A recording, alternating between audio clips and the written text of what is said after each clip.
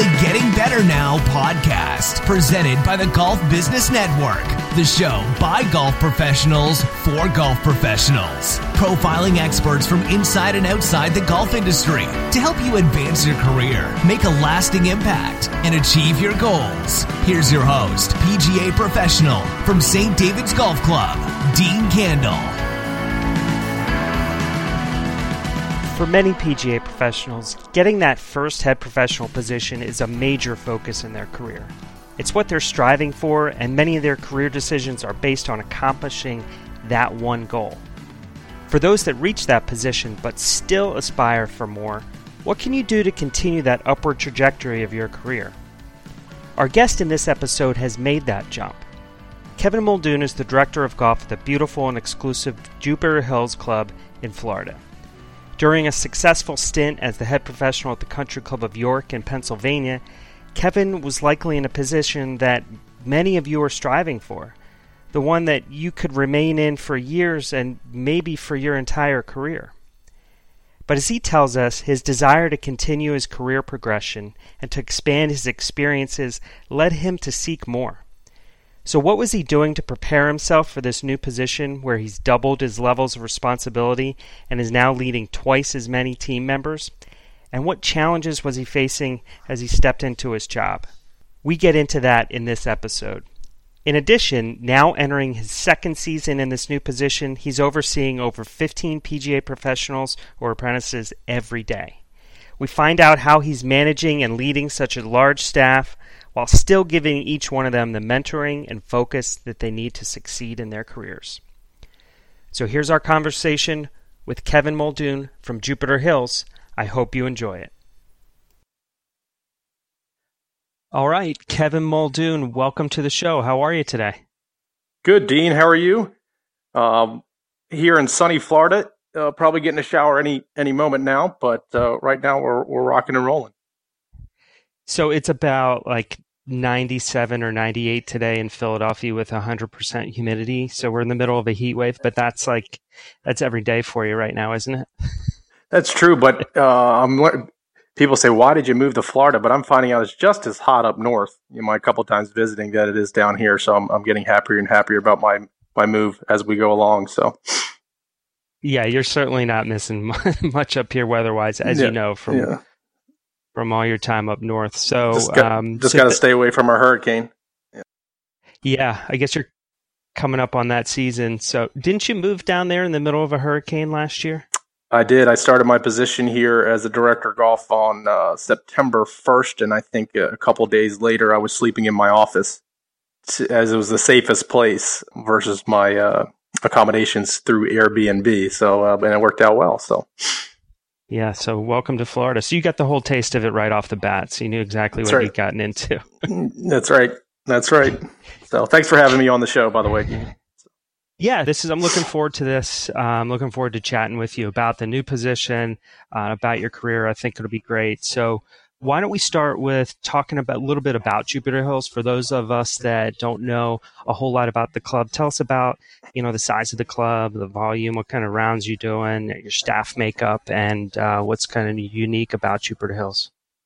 Sure. We're, when you talk about Florida, you don't generally have the same history that you may have at say a Marion Golf Club of 1896. But here at Jupiter Hills, we do have, we're coming up on our 50th year anniversary this coming season. So we do have some history here. I always think, the history is an important part of the story here and an important part of the experience, if you're telling the members and guests. So it was the vision of George Fazio, who, for those that don't know, lost in playoff of the U.S. Open in 1950 to Ben Hogan. But George, a couple other founders who are big names like William Clay Ford, Bob Hope, and Bill Elliott, who's a Philadelphia guy, Philadelphia Life, out near your way. They were the founders. But I always think that the neatest distinction here at the club that really guided us is, 3 generations of the Fazio family. So we have 2 courses here. So it's a 36-hole facility. The Hills course, again, the vision of George Fazio, but his nephew, Tom, who's, legendary architect, that's really where he got his start here at Jupiter Hills, right? He spends a lot of days in the locker room, having a few drinks in the locker room, maybe 4 or 5 days a week. but this is his baby. This is his pride and joy, Tom's, and the two of them helped build the Hills course. And then Tom really, about 10 years later in 1979, was a large part of the Village course. So it really got his start in the world of architecture here at Jupiter Hills. And then, interestingly enough, last summer, we redid the Village course, and Tom's son, who's essentially now taking over the business, their offices are right across the street. Logan, Tom's son's Logan, helped redo the Village course. So it's kind of a really special place. We sit on a magnificent piece of property built on sand dunes. It's the highest point in southeast Florida. You come here and you go, wow, this is Florida? I mean, the 50 feet of elevation on some holes is kind of neat. So a busy club. We do about 35,000 rounds of golf. So we are active, but it is a golf club. We do have a fitness center, but you're probably never, well, at least maybe not in my lifetime or yours, Dean, have a pool here or tennis courts or anything of that nature. So we're about golf, but also there's some, interesting social aspects to it as well. So special place and it's pretty exclusive as well. Yeah. So sounds like that's pretty cool to have history. Like you said, that's not necessarily what you get too much in Florida. So, and certainly having that lifeline of the Fazio family there is something unique. Definitely. That's pretty cool to be able to tell that story. We actually have, and which is interesting, we have in our bylaws that, really no blade of grass or, contour can be touched without approval from our architects. And we know who that is here. So it's kind of a neat feature. They're involved with every change to the golf course. So certainly, again, an interesting distinction here at Jupiter Hills. Awesome. Pretty cool.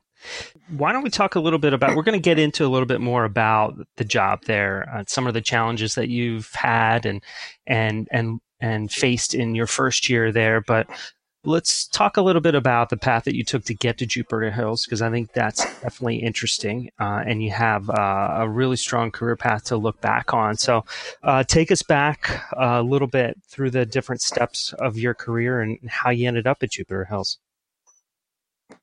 Sure. Yeah. Well, obviously, like many of the kids nowadays, I went through the professional golf management program. I'm at Methodist University, but that led me to, one thing, realize you needed to work at the best places and work for the best people, but ended up interning at Marion Golf Club around the corner from you guys for Scott and I, and earn my way. I like to always say earn my way, but there's always some luck into it, but earn my way into an assistant professional role. So I was there with Scott and I from 2003 to 2006. From there, obviously time to move on. Lucky enough to know Jack Truga through my twin brother. So Jack Truga just got the position of head golf professional at Shinnecock Hills. So I ended up being his first hire and lucky enough to do so. Now Jack lives across the street here in Jupiter. Oh, really? My home here in Jupiter. But so I worked for Jack for 2 years as his first assistant. And then the opportunity at the Country Club of York popped up. So at the time I was only 27 years old. And, obviously great timing. My wife was from York, Pennsylvania. Scott Nye, who's the head professional at Marion Golf Club, his prior position was the head professional at York. So knew of York, knew the ties, knew some of the members, and lucky enough to obtain that position and was the head professional there for nine years. And knew that could have been my end goal, but just wanted to move and see different things. And that's when Jupiter Hills popped up, and went through that process not too long ago, just over a year. And started here and start my second year in a few days. Right. So I have, for those that obviously they're not going to know this, but you and I had our annual inter-club match between our two clubs, St. David's and Country Club of York, on a yearly basis. So I'm sure you're severely missing having the chance to play golf with me every fall, as I'm sure it was a highlight of your season. But It was actually. I don't know what our record is. I feel like you might be one up on me, but I don't know. We're not, it's not for here. Yeah, it might be one up, We'll leave it at that. Yeah. But so I've obviously spent some time at Country Club of York and know the club, but talk a little bit about what York was and that type of club so we can get into maybe some of the differences between what you were doing there and what you're doing now. Sure. Yeah, York, 1926, well, 1899 founded, but 1926, old school club, a club that overlooking farmland and family club. So I would take my kids up to the pool, once I was married and had kids, and not when I first started, but I would take my kids up to the pool, and they really want you entrenched in that atmosphere. They love having the professionals come eat with dinner with you. Just really a family feel. And York, the town of York County, is a family feel. But the old school club, we were always trying to touch on that Donald Ross history. It was a Donald Ross golf course design, and we just felt like I always felt like we need to have more historical value, and I felt like there was so much opportunity, and still do opportunity for that club to be the best. We had such a special piece of land that you can't make it up. It's overlooking this beautiful farmland. We quarried our own rock on site there called quartzite. So you had these neat features that you can't find. You can't find elsewhere. And I just thought we had a lot of different items like that we could really expand upon, and just really a special place, and always have a fond place in my heart. But again, comparative to Jupiter Hills, it's smaller. It's a little bit more quaint. We did 19,000 rounds, busy enough, right, for one golf course, but obviously a different operation than this 36-hole beast that we have here in South Florida. Yeah, so when talking about a 36-hole beast, there's a lot that comes along with that. So, obviously you kind of were touching on the differences from what you were used to in your experience at York. So you jump in at Jupiter Hills, and it's a bigger operation. It's 36 holes. How big's your staff? About 35 individuals that work under me. So it's a large staff comparative to probably about 18 at York. So about double. Right. So double the size, double the rounds. So with that being said, what were some of the challenges that you felt, kind of right off the bat, or that maybe you saw them coming and you knew you were going to have to address, but, look back to a year ago or 10 months ago, and what did you feel like you were facing that was going to be a challenge for you? Yeah, well, you touched on one of them. I'll just kind of expand upon that. Just managing a larger team. Again, we went from about 18 to 35, and it's always been important for me to one, give my time to my team, and I thought that was going through 1 year. That was more challenging. How do I find more hours in a day when I have double the individuals to give my time to? Because I always wanted to help them with their careers and help them in their current positions to better our operation. So certainly I found like that was one of the biggest challenges I had, managing my time better, because there was less of it, especially at a place where our outside operations crew aren't high school students that are PGA professionals and apprentices. I have 15 professionals or apprentices that work on my outside operations team, let alone five assistants in the golf shop, directors of instruction, learning center. I even have professional staff that helps manage our locker room. So that was a bit just time management and make sure that I'm engaged in their career advancement and engaged in their performance here at the club. I would say the other second biggest challenge that I have here, we had the national championship here last year. So I walked right into the planning of a national championship, U.S. Amateur 4-ball. We're the first club in the state of Florida to host 2 USGA national championships. So didn't get the summertime to prepare for that national championship, and also those that planning and those meetings did attribute to taking me away from the operation, the staff, even my visibility. So those were 2 major challenges in year one. Just trying to juggle those balls, like as we all do as golf professionals, trying to figure out all the different hats we wear. I just had a few more, I felt like, last year, and however, we got through, and we have a great team assembled, and we had a successful national championship. So certainly proud of those two scenarios. Well, certainly, and you should be proud being able to walk into that and be part of a successful championship like that, because as you were telling me when we spoke earlier, it's not like this thing was all planned and you walked in and just kind of got an update on how it was going to go. The planning really, that was your role to be involved in all of the planning of that, was it not? Yep. Yeah. It's hosting, and I've been fortunate at Marion. I was part of the U.S. Amateur. I've been involved in a lot of championships. The U.S. Women's Open there at Lancaster up your way. Mm-hmm.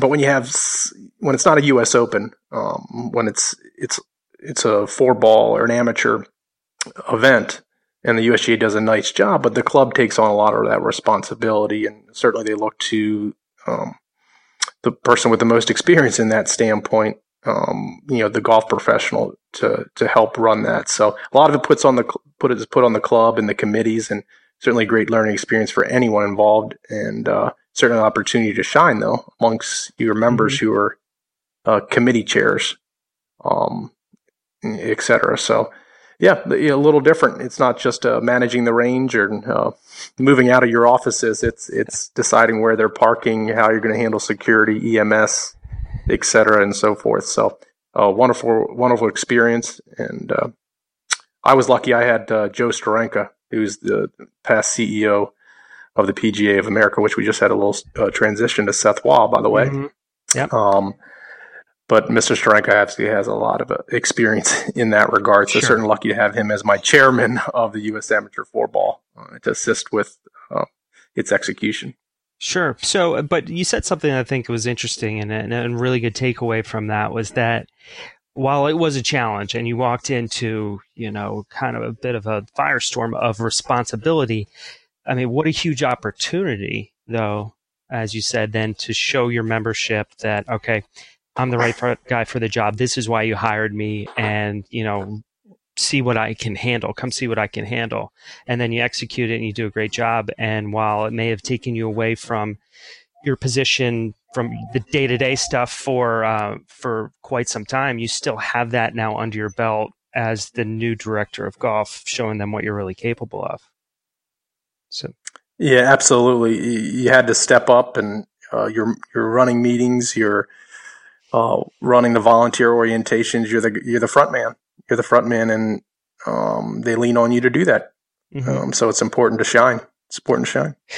So we were talking about your background and got into the differences between Country Club of York and Jupiter Hills. But let's take us back to you're at York and things are going great for you. And like you said, you were feeling like that as long as the members would have you there, you could have been there for a long time, right? And it certainly was a comfortable place to be with that family atmosphere. But absolutely, you felt like there was maybe more out there for you. There was more opportunity for you to. I don't want to put words in your mouth, and you can feel free to correct me.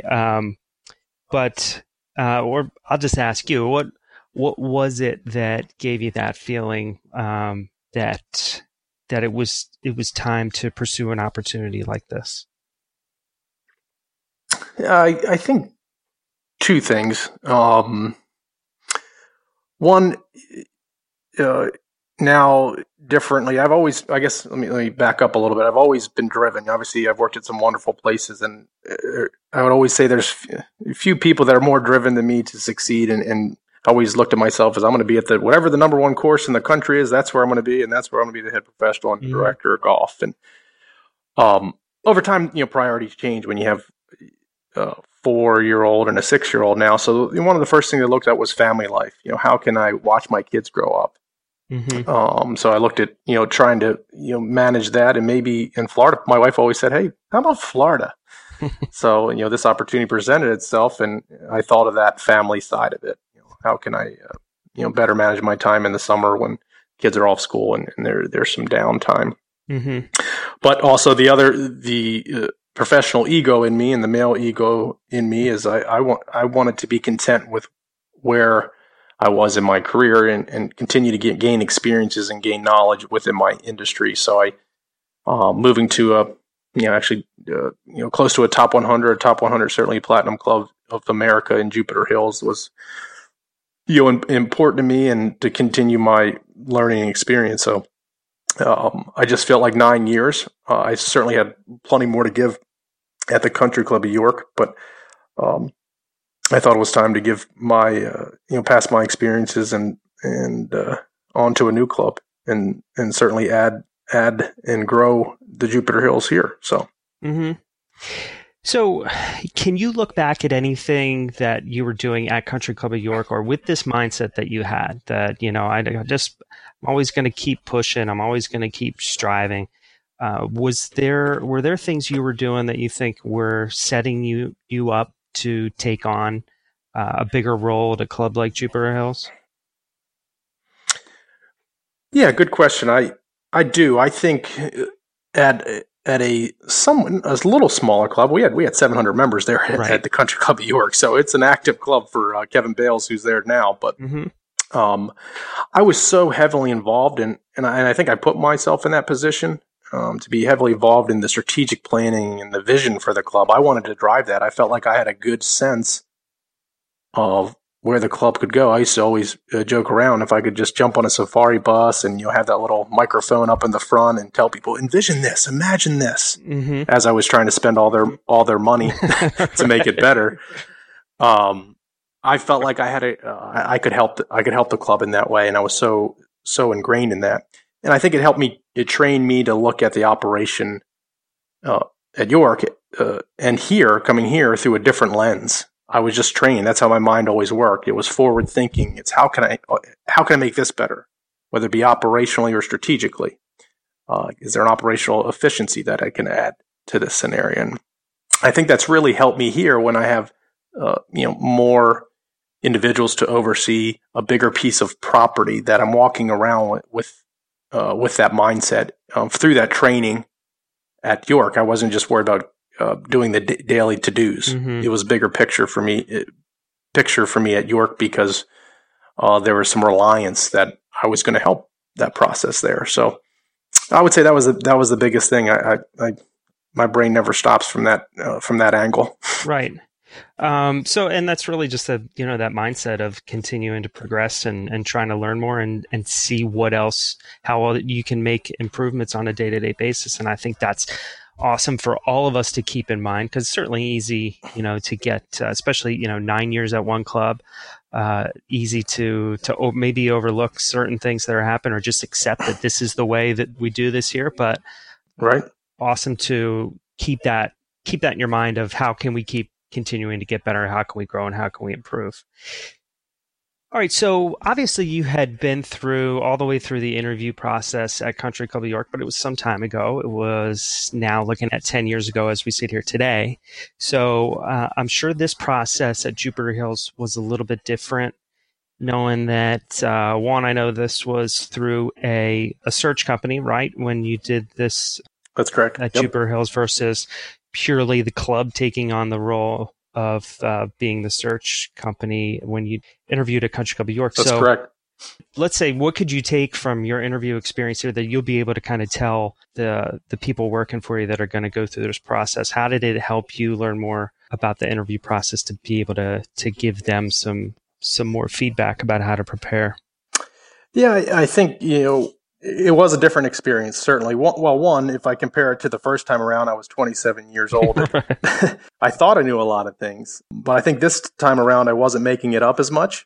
Yeah, isn't that funny how you look back at 27, 28, and we think we thought we were so smart back then? But oh, yeah, I thought I was, everything I was spewing, I think, at 27. But this time I really could speak on the fact, and I could speak about it passionately, about building a culture, leading a team, our value statement, what's important to us as an operation, how we mandate personal responsibility through our team. Those are things I could talk about because I did them. Right. And that was important to the committee, which was beneficial, obviously, to me. They were looking to build a stronger team here at Jupiter Hills, and certainly that played a role. And at the Country Club of York, that was obviously you're harder trying to sell someone to come to York, but you had to sell them on the fact that they were going to work for you and you're going to help them with their career. So that was certainly, I gained that experience. But from the interview process, working through a search firm, obviously there's more legwork involved in it, more essay questions, more to-dos leading up to the interview process. But once you get in the room, it's the same as it runs through a search committee. You're having I always look at it as trying to have a conversation, like you're having lunch with them, but they're just going to ask you more specific questions. And, obviously that makes everyone comfortable. You're trying to, again, to have them just go back and forth, make it a conversation, not an interview. And that's always my goal in the room in that interview process. And lucky enough, I've done pretty well in those interview processes. So that's obviously worked.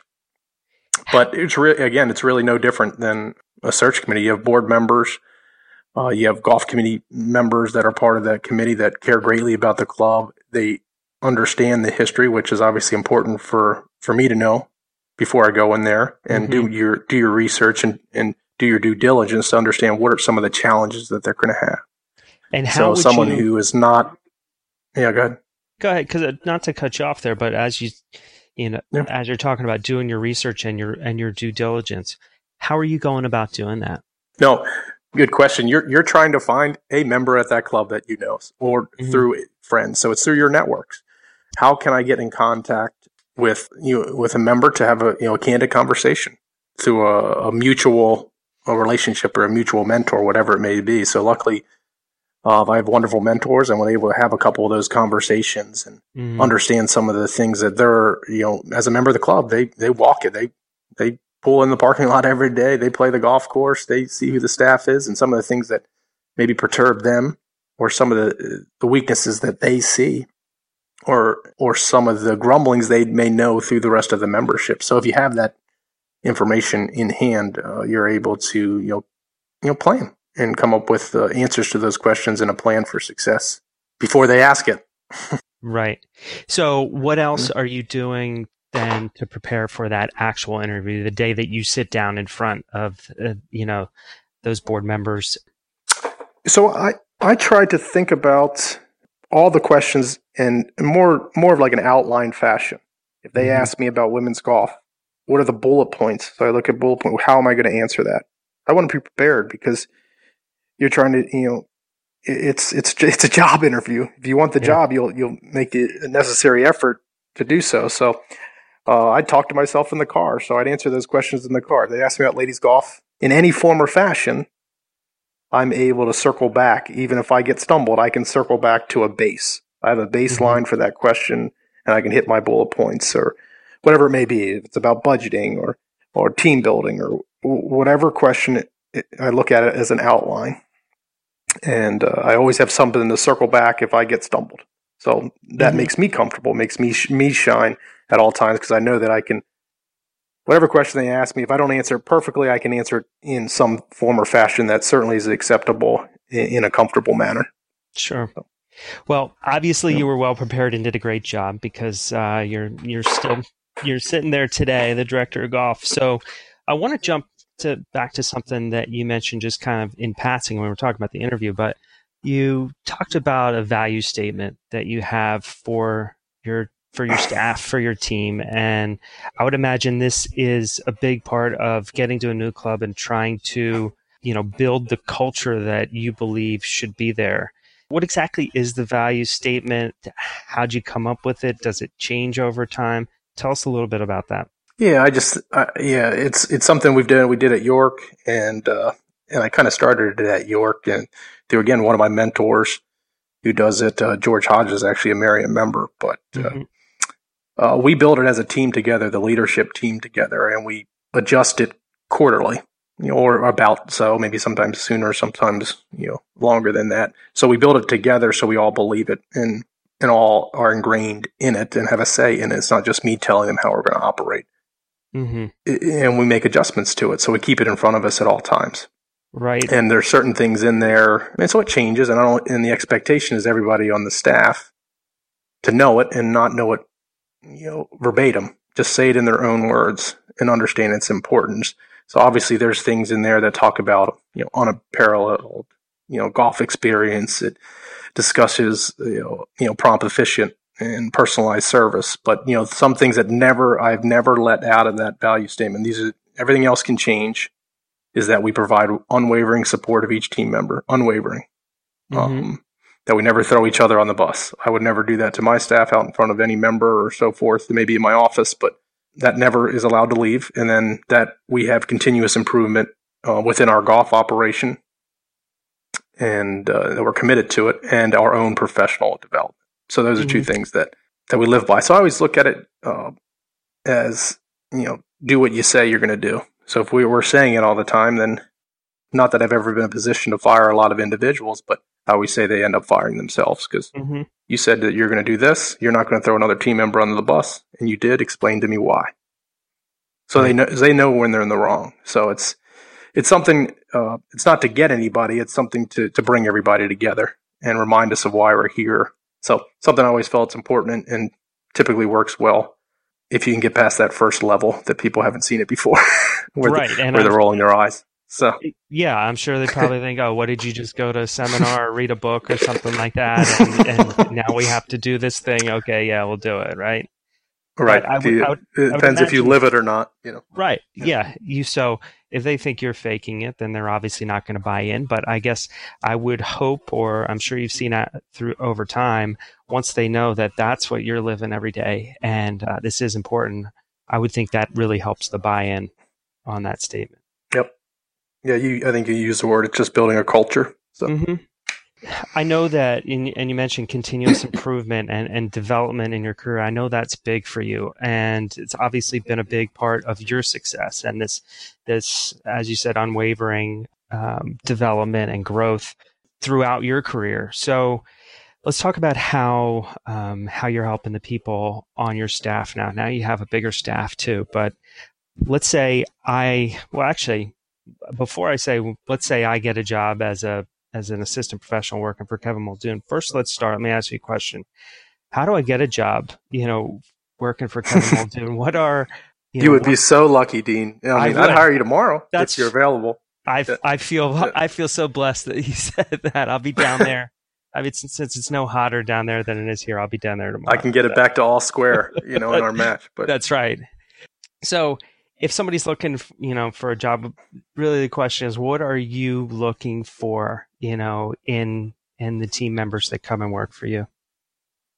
Yeah. Well, so for example, I've hired 16 individuals this summer. So just finished through that process. The two things that I look for the most are those that are completely committed to their career and are driven to be the best. And, become a head golf, depending on what position it is, but become the head golf professionals, move on, and want me to help them through that process.